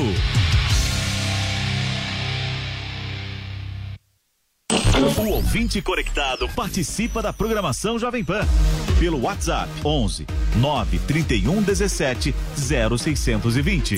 Esse é o WhatsApp da Pan. 11 931 17 0620. É o ouvinte cada vez mais conectado com a Jovem Pan. Valeu, Loja 100! Na Nas lojas 100, você tem tudo o que precisa na hora de comprar. Tem grande variedade de produtos, com estoque até para levar na hora. Tem preços realmente mais baixos, crédito super fácil e a menor prestação. No carnezinho ou no cartão. Nas lojas 100, a entrega é cortesia e a montagem de móveis também é cortesia. De presente para você. É sensacional. Loja 100, 70 anos realizando sonhos. Há 70 anos tem alguém, ainda bem que tem Loja 100. Panflix. Baixe e assista toda a programação da Jovem Pan. É grátis e você pode acessar do seu celular, computador ou tablet. Venha conhecer o ambiente português e aconchegante do Chiado Restaurante. Entrada para petiscar, bolinhos de alheira com queijo do Jordão. Para o prato principal, experimente pescada amarela à brasileira com pirão, joelho de porco com chucrute. E de sobremesa, arroz doce com canela. Imperdível. Chiado Restaurante Bar, Avenida Jurucê 776, Moema. E-mail reservas@chiadorestaurante.com.br. Informação, esporte e entretenimento 24 horas por dia. Assista a Jovem Pan News na sua TV por assinatura pelo canal 576 na NET, Claro TV, Sky e DirecTV Go, pelo canal 581 na Vivo TV ou pela Oi Play. E acompanhe também nas parabólicas. Fique bem informado na Jovem Pan News.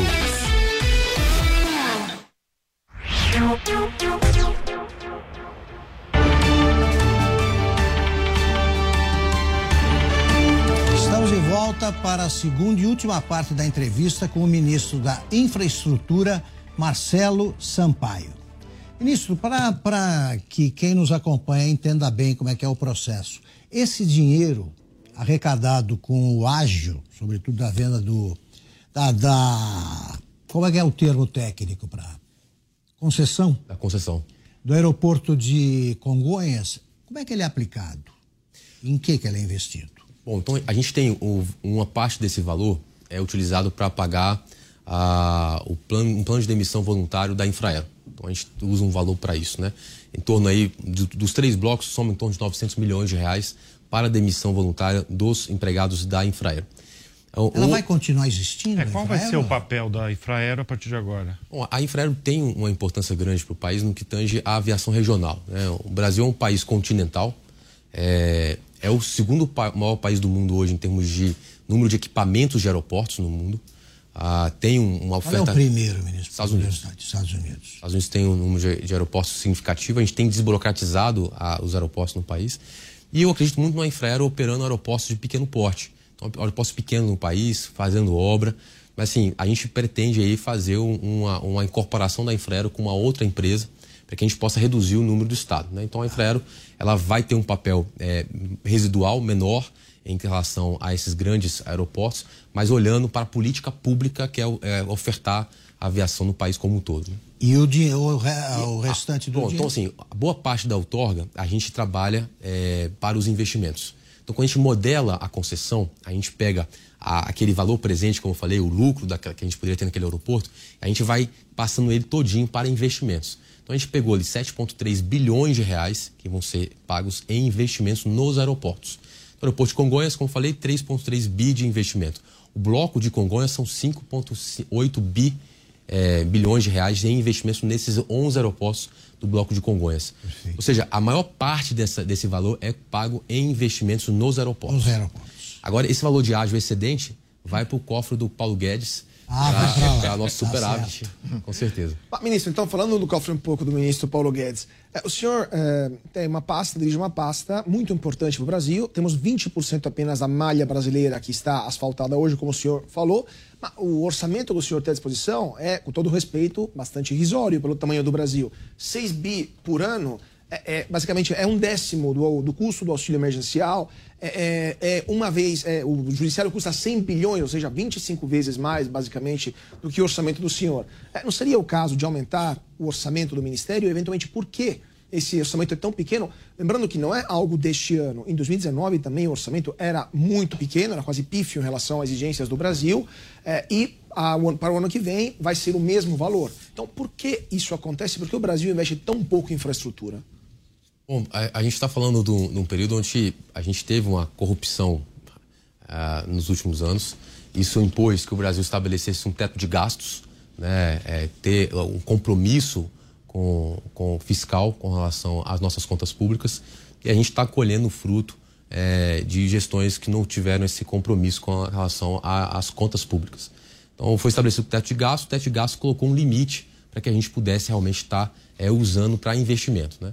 Então o setor de infraestrutura ele é altamente impactado com relação a essa questão. Esse orçamento foi praticamente 100% utilizado nesses últimos 3 anos, né? Nós executamos 99% do orçamento nos 3 anos, nos últimos 3 anos. Esse ano não vai ser diferente. Quero ver se a gente fecha com 100% da execução, né? Batendo recorde de execução disso aí. A nossa expectativa é que esse cenário mude. E mude por quê? Porque o Brasil tem dado pronta resposta com relação ao cenário econômico. É um país que fez superávit fiscal de 14,4 bilhões de reais. A primeira vez nos últimos 15 anos que a gente tem um superávit fiscal. É um país que está com a inflação controlada, 7,8, 7,6 a expectativa para o final do ano. Primeira vez nesses últimos 500 anos que a gente fica com a inflação menor que os americanos, aqui na América. A gente tem hoje uma geração de emprego substancial, 1.300.000 vagas de empregos criadas em 6 meses. Só no mês de julho foram 277 mil brasileiros que estão formalmente com carteira assinada. Ou seja, uma balança comercial também dando retorno. Ou seja, a gente fez um bom dever de casa nesses últimos 3 anos e meio, vamos fazer esses 4 anos, com relação às contas públicas, né? Então, gastando menos com funcionalismo público do que gastávamos em 2008. É uma agenda que eu acredito que nos próximos anos tende a se reverter. Eu até falei, o superávit fiscal me dá a esperança, como ministro da infraestrutura, de que a gente tenha dias melhores com relação a aporte público na infraestrutura. A expectativa é que a gente tenha aí pelo menos 2%, 3% do PIB em investimento na infraestrutura. É isso que a gente percebe que grandes países no mundo têm feito isso. Tem aportado 2%, 3% do PIB em infraestrutura, orçamento público mesmo, né? Então essa é a nossa expectativa. A gente percebe que o cenário fiscal ele é favorável para os próximos anos a gente reverter e aumentar a participação pública nessa questão. Só acho que um ponto que é interessante trazer, Carlos, que a gente teve nesses últimos anos a desestatização do crédito para a infraestrutura. Né? O Bruno trouxe essa questão de que a gente não teve, o Luiz trouxe a questão que a gente não teve dinheiro do BNDES, né? Para a questão dos aeroportos. E a gente percebe isso na infraestrutura. O privado hoje assume um papel muito maior em investimento em infraestrutura que assumia em anos anteriores. Para você ter ideia, o que a gente emitiu de debêntures incentivada no setor de infraestrutura em 2015 foi 4 bilhões de reais. Quando a gente vai para 2021, foram 46 bilhões de reais de debêntures incentivadas em infraestrutura. Então, assim, eu acho que é um retrato muito interessante. Bruno. Ministro, o Brasil tem batalhado para entrar na OCDE, que é um grupo de países ricos, pujantes. É uma batalha pessoal até do ministro Paulo Guedes. E é uma batalha que impacta bastante a pasta de infraestrutura. Na prática, o que mudaria o Brasil ter esse selo da OCDE? É uma batalha de todos nós, né? Assim, e o Paulo Guedes tem encabeçado essa questão. Eu tive recentemente na OCDE em Paris, aproveitei que fomos lá falar com as operadoras aeroportuárias, né? A Vinci, a ENA, a ADP, a própria EGIS, quem ganhou agora também uma parte com a XP, e fomos à OCDE. Ou seja, a OCDE é um grupo muito importante para a infraestrutura que nós façamos parte, porque nós vamos acessar capital que nós não acessamos hoje. Então, muitos dos fundos, né, seja pensão, fundos soberanos, eles só são autorizados a fazer investimentos e aporte em países que são membros da OCDE. Além disso, diminui também o risco do país. Então, por exemplo, a concessionária europeia que quer vir operar no país uma rodovia, a gente tem na Itália, tem um grupo Eco Rodovias conosco aqui, tem diversos grupos, né? A Fraport está conosco na aeroportos, a Zurich, que é suíça, está conosco também nos aeroportos, a ENA espanhola, a Vinci francesa. Eles, quando olham para o Brasil, eles têm que ter um risco maior, porque não é membro da OCDE. Então, o capital fica mais caro para eles poderem investir no Brasil se não tem o selo OCDE. A gente está fazendo um bom trabalho nisso. Estamos mandando agora, inclusive, um funcionário nosso do Ministério para ficar 2 meses na OCDE, um programa do Itamaraty, né? O ministro França tem coordenado isso, para que nós possamos já estar nos preparando para esses pontos, essas últimas arestas que nós precisamos ajustar para fazer parte da OCDE. Vai ser muito importante, o capital vai ficar mais barato, nós vamos acessar aí, o pessoal estima em mais de $1 trilhão que hoje nós não acessamos para investir não só em infraestrutura, mas todas as outras áreas do país. O ministro, em caso de reeleição do presidente Bolsonaro, você é cotadíssimo para seguir no Ministério da Infraestrutura. Minha pergunta é, qual vai ser o seu foco, nesse caso, em 2023? E caso o presidente não se reeleja, qual que vai ser o próximo passo? Você vira analista de infraestrutura? Você continua no Ministério? Uma boa pergunta, né? Eu trabalho só com o cenário da reeleição do presidente Bolsonaro, né? Assim, a gente tem trabalhado uma agenda muito técnica, né? E a nossa expectativa para os próximos anos é seguir com essa agenda. É uma agenda técnica, olhando as necessidades do Estado brasileiro, com essa atenção para equilíbrio da matriz de transporte no país, puxando cada vez mais o transporte ferroviário, o transporte hidroviário, seguir com obras públicas, que são obras estruturantes, né? A gente tem feito muita ponte no país, entregamos ponte Santa Filomena, ali no Piauí, entregamos a ponte ali também na BR-101, ali entre Alagoas e Sergipe, entregamos pontes também estruturantes na região norte, como a ponte do Abunã. Ou seja, essas pontes, elas mostram com a nossa vulnerabilidade em termos boa parte dos nossos estados ainda separados por balsa. E isso gera um custo muito grande, não só de tempo, mas também o custo para a travessia. Eu fui agora em Xambioá, acompanhar ali a travessia do Araguaia, R$326 para atravessar um veículo carregado, um caminhão. Ou seja, isso é um custo muito grande. Então vamos seguir com essas obras, são obras estruturantes. Eu estou falando que com o recurso que a gente tem, hoje a gente faz uma acupuntura, né? A gente vai distensionando pontos da nossa malha. Então as pontes são questões estratégicas, duplicações com a BR-101 no Nordeste. Vamos fazer concessões também. São as prioridades que estabelecidas. Exatamente. Então, obras públicas, olhar os principais pontos de gargalo que nós temos hoje no país. Nós temos esses pontos mapeados, temos um plano de estado de longo prazo. Qual que é o maior gargalo na sua área no Brasil?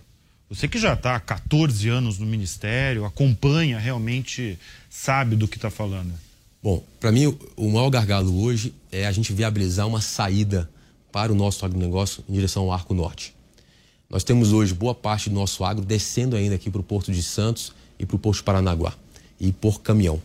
Então, assim, viabilizar o transporte ferroviário para essa descida Porto de Santos, como tem sido feito de forma muito eficiente nos últimos anos, a gente tem incentivado essa questão, fizemos com a renovação das ferrovias agora, vamos melhorar a geometria na chegada aqui nos portos do Sudeste. Mas o maior gargalo é eu viabilizar uma ferrovia, como é a Ferrogrão, em direção ao estado do Pará, e você botar essa produção que sobe do meridiano, que a gente chama ali de 16, para cima, ele sai todo pelo Arco Norte. Isso vai trazer um desenvolvimento para a região norte, para a região nordeste também, porque a gente está pegando ali em direção ao Posto de Itaqui, Maranhão, por exemplo, e a gente viabilizando essa infraestrutura onde a gente não tem ainda infraestrutura instalada pujante, né? Fechamos a pavimentação da BR-163, se a gente não botar a ferrovia, eu vou precisar duplicar a BR-163. Então a ferrovia é algo que a gente tem como prioridade para essa região. Hidrovias, a gente precisa fomentar hidrovias no país. Fluvial, tem algum plano? Tem um plano forte. Eu pretendo, até o final do ano, publicar uma política nacional, né, um programa voltado para hidrovias. Vamos chamar, inclusive, de BR dos Rios, fazendo alusão também ao BR do Mar. A gente tem muitos rios navegáveis no Brasil e poucas hidrovias. Porque hidrovia pressupõe que você tenha sinalização, que você tenha uma segurança na navegação durante todo o dia. Então você consegue navegar à noite também. Você também consegue navegar durante todo o ano, porque os rios têm uma sazonalidade que a gente precisa estabelecer nas hidrovias uma perenidade, né? Uma estabilidade nessa navegação. Então, assim, o grande desafio do país hoje é ter uma grande saída para a região do Arco Norte, que a gente chama aí, na área de hidrovias. Na área de hidrovias, na área de ferrovias, no próprio setor rodoviário também, que é muito carente essa região, né? Mas, assim, acho que, falando do futuro, né? Acho que vamos aguardar o resultado das eleições. Acho que sou servidor da casa, eu sou um apaixonado por esse país, né? Tive a oportunidade de sair do país algumas vezes já, mas assim, não abro mão de servir o país aqui. E a gente tem deixado um legado muito grande para as próximas gerações, Augusto.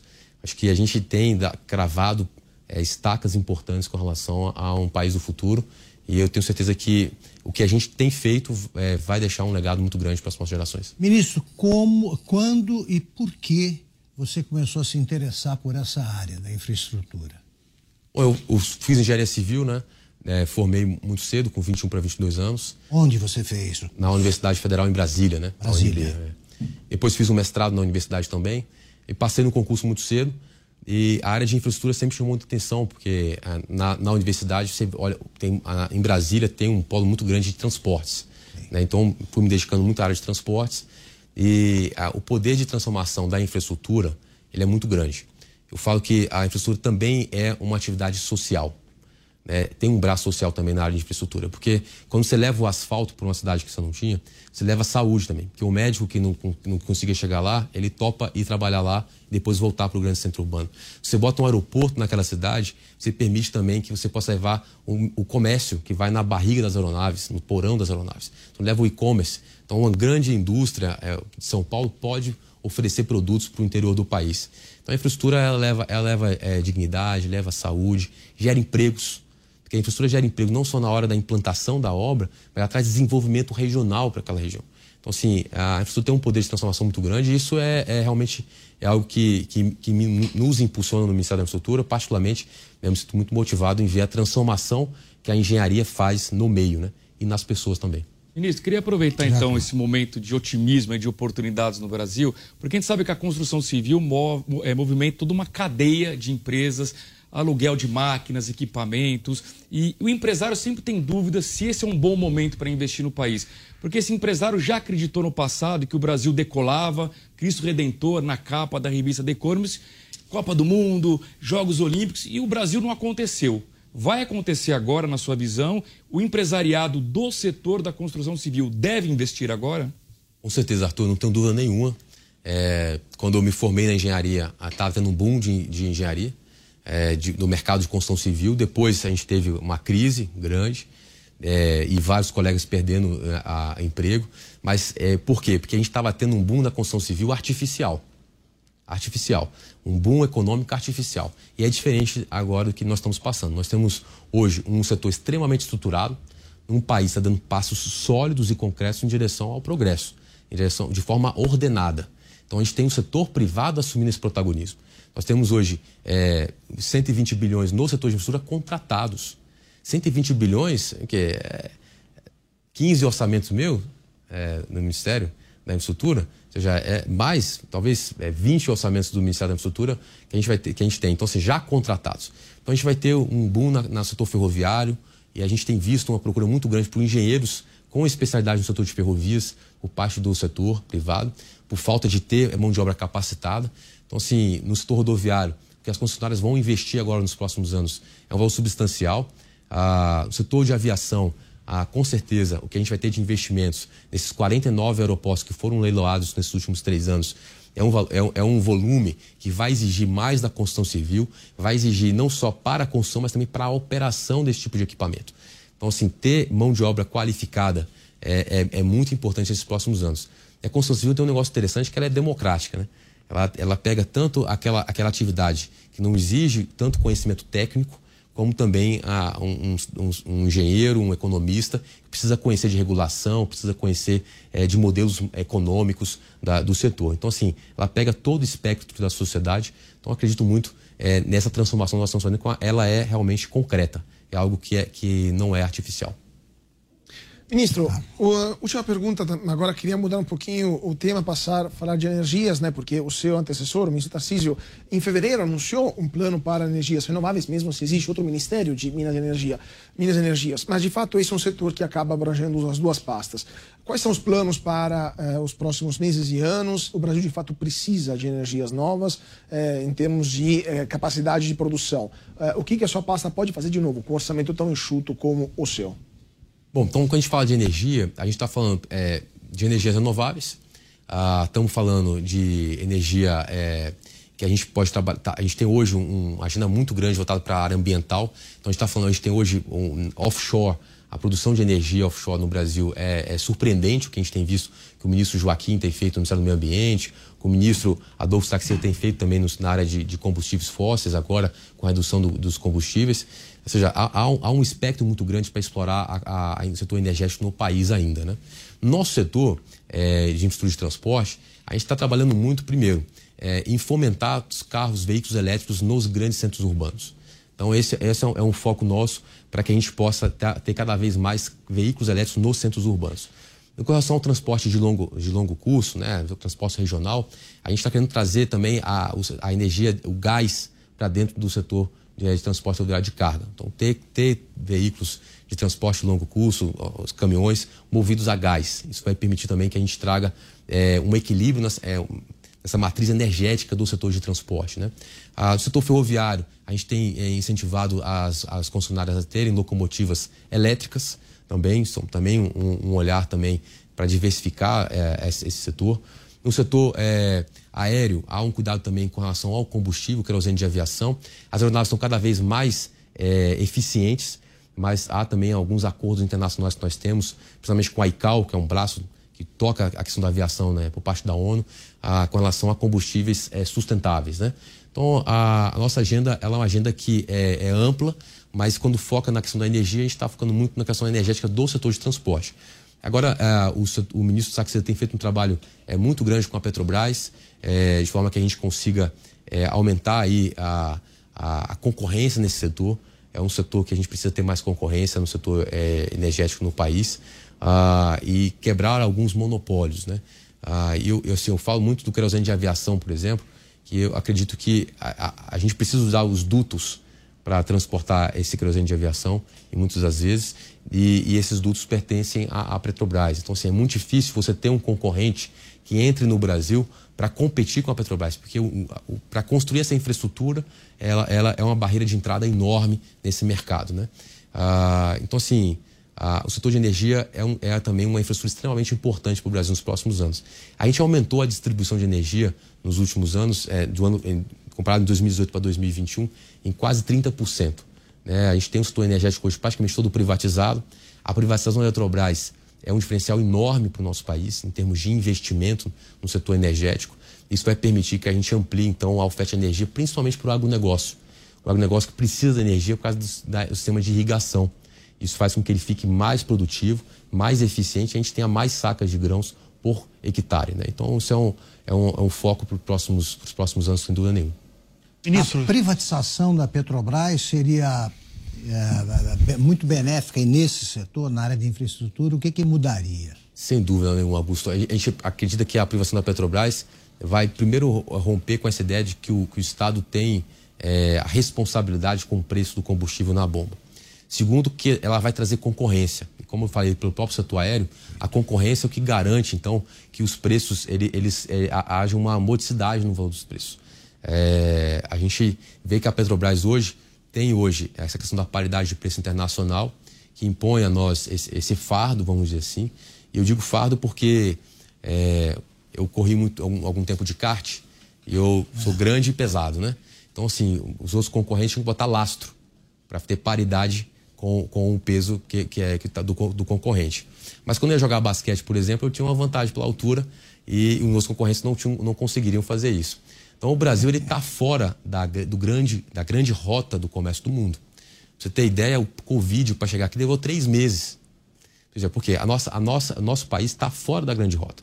Falar que o Porto de Santos é o maior porto do hemisfério sul é uma vantagem para nós, mas mostra que nós estamos fora da rota. O hemisfério norte tem portos muito maiores que o do Porto de Santos, com nível de operação muito grande. Então, assim, a gente tem uma desvantagem de estar fora dessa rota ali, Europa, o hemisfério norte como um todo, né, pegando um pouco também do Oriente. E a gente tem algumas vantagens competitivas. Qual que é? A gente tem petróleo, a gente tem refina petróleo aqui. Nosso querosene de aviação é 90% nosso, poderia ser 100% e não é, porque a Petrobras entendeu que não é vantajoso.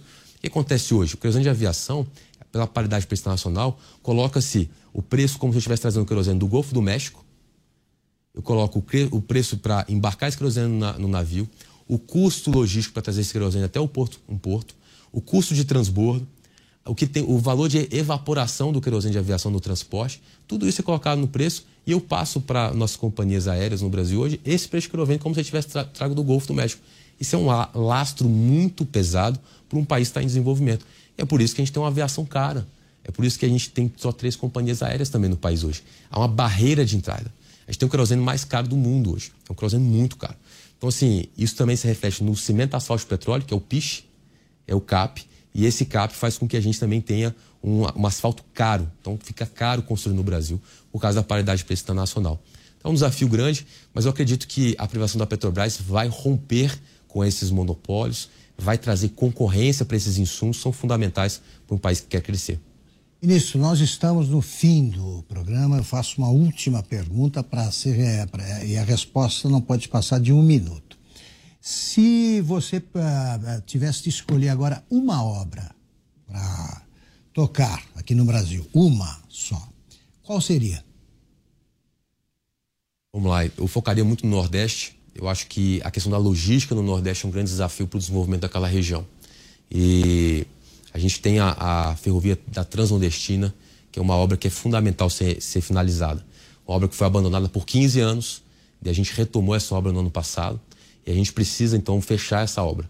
Uma obra que sai do interior, do Piauí, Pernambuco, Ceará, e eu acredito que essa obra é uma prioridade para nós. Eu focaria nessa obra para conectar essa ferrovia ao porto de Pecém e ao porto de Suape. Perfeito. Ministro, muito obrigado pela entrevista. Foi uma viagem muito educativa aí pelo universo da infraestrutura brasileira. Espero que você também tenha gostado. Obrigado, Augusto. Muito bom. Obrigado a todos. Prazer poder compartilhar um pouco dessa agenda, que é uma agenda fascinante e muito importante para o Brasil. E a gente tem dado esses passos em direção ao progresso, sem dúvida nenhuma, que vamos deixar um grande legado. Agradeço também, claro, aos participantes da nossa bancada, hoje formada por Carlo Cauti, Luiz Arthur Nogueira, Bruno Freitas e Bruno Meyer. Nosso programa está disponível em todas as plataformas do Grupo Jovem Pan. Agradeço a audiência, muito obrigado e até a próxima segunda-feira, às 9h30 da noite. Até lá.